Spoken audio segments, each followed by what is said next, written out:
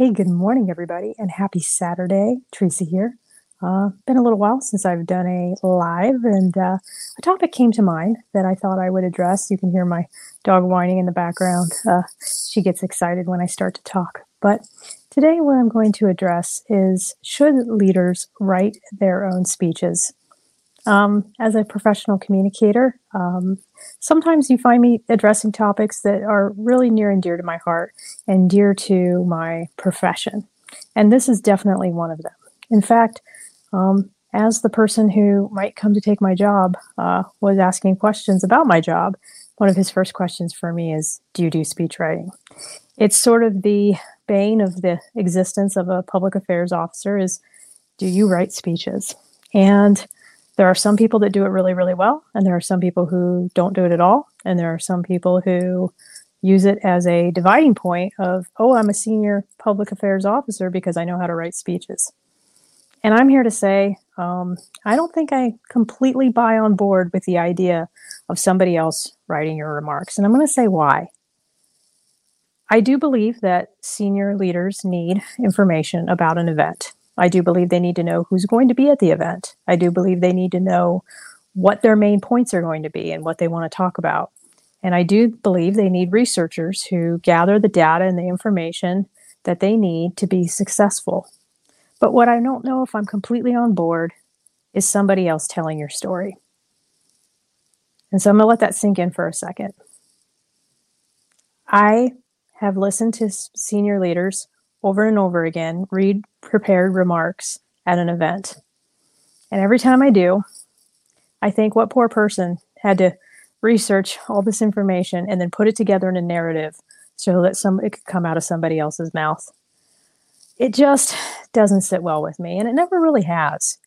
The best leaders that I have worked with are the ones who truly write their own remarks, but then will come to me when they need factual information, when they want to know what the hook is going to be of a particular speech or a particular comment, or what the main points that they want to convey, and they're actually invested in the process.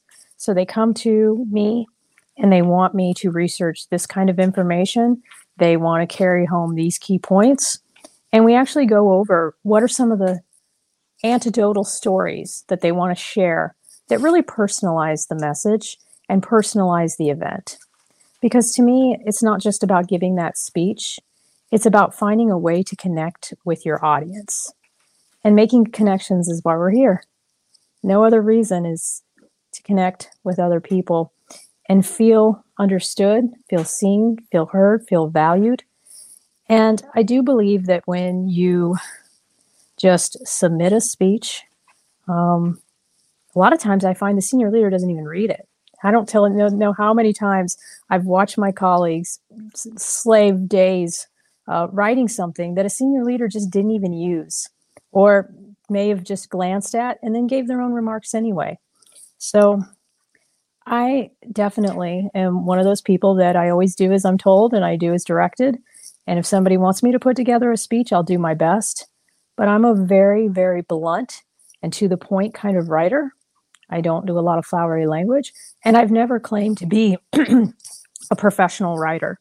I didn't go into journalism for a reason, and I've just recently, as I've gotten older, made peace with the fact that I might never be a long-form writer. I enjoy doing podcasts and interviews. I enjoy researching information. I enjoy taking notes. I even enjoy putting together talking points and writing articles and stories. I did one this past week that was very rewarding. But when it comes to something as personal, as intimate as talking to an audience and writing a speech, I'm just not sure that's something that I want to know as an audience member was written and crafted by somebody else.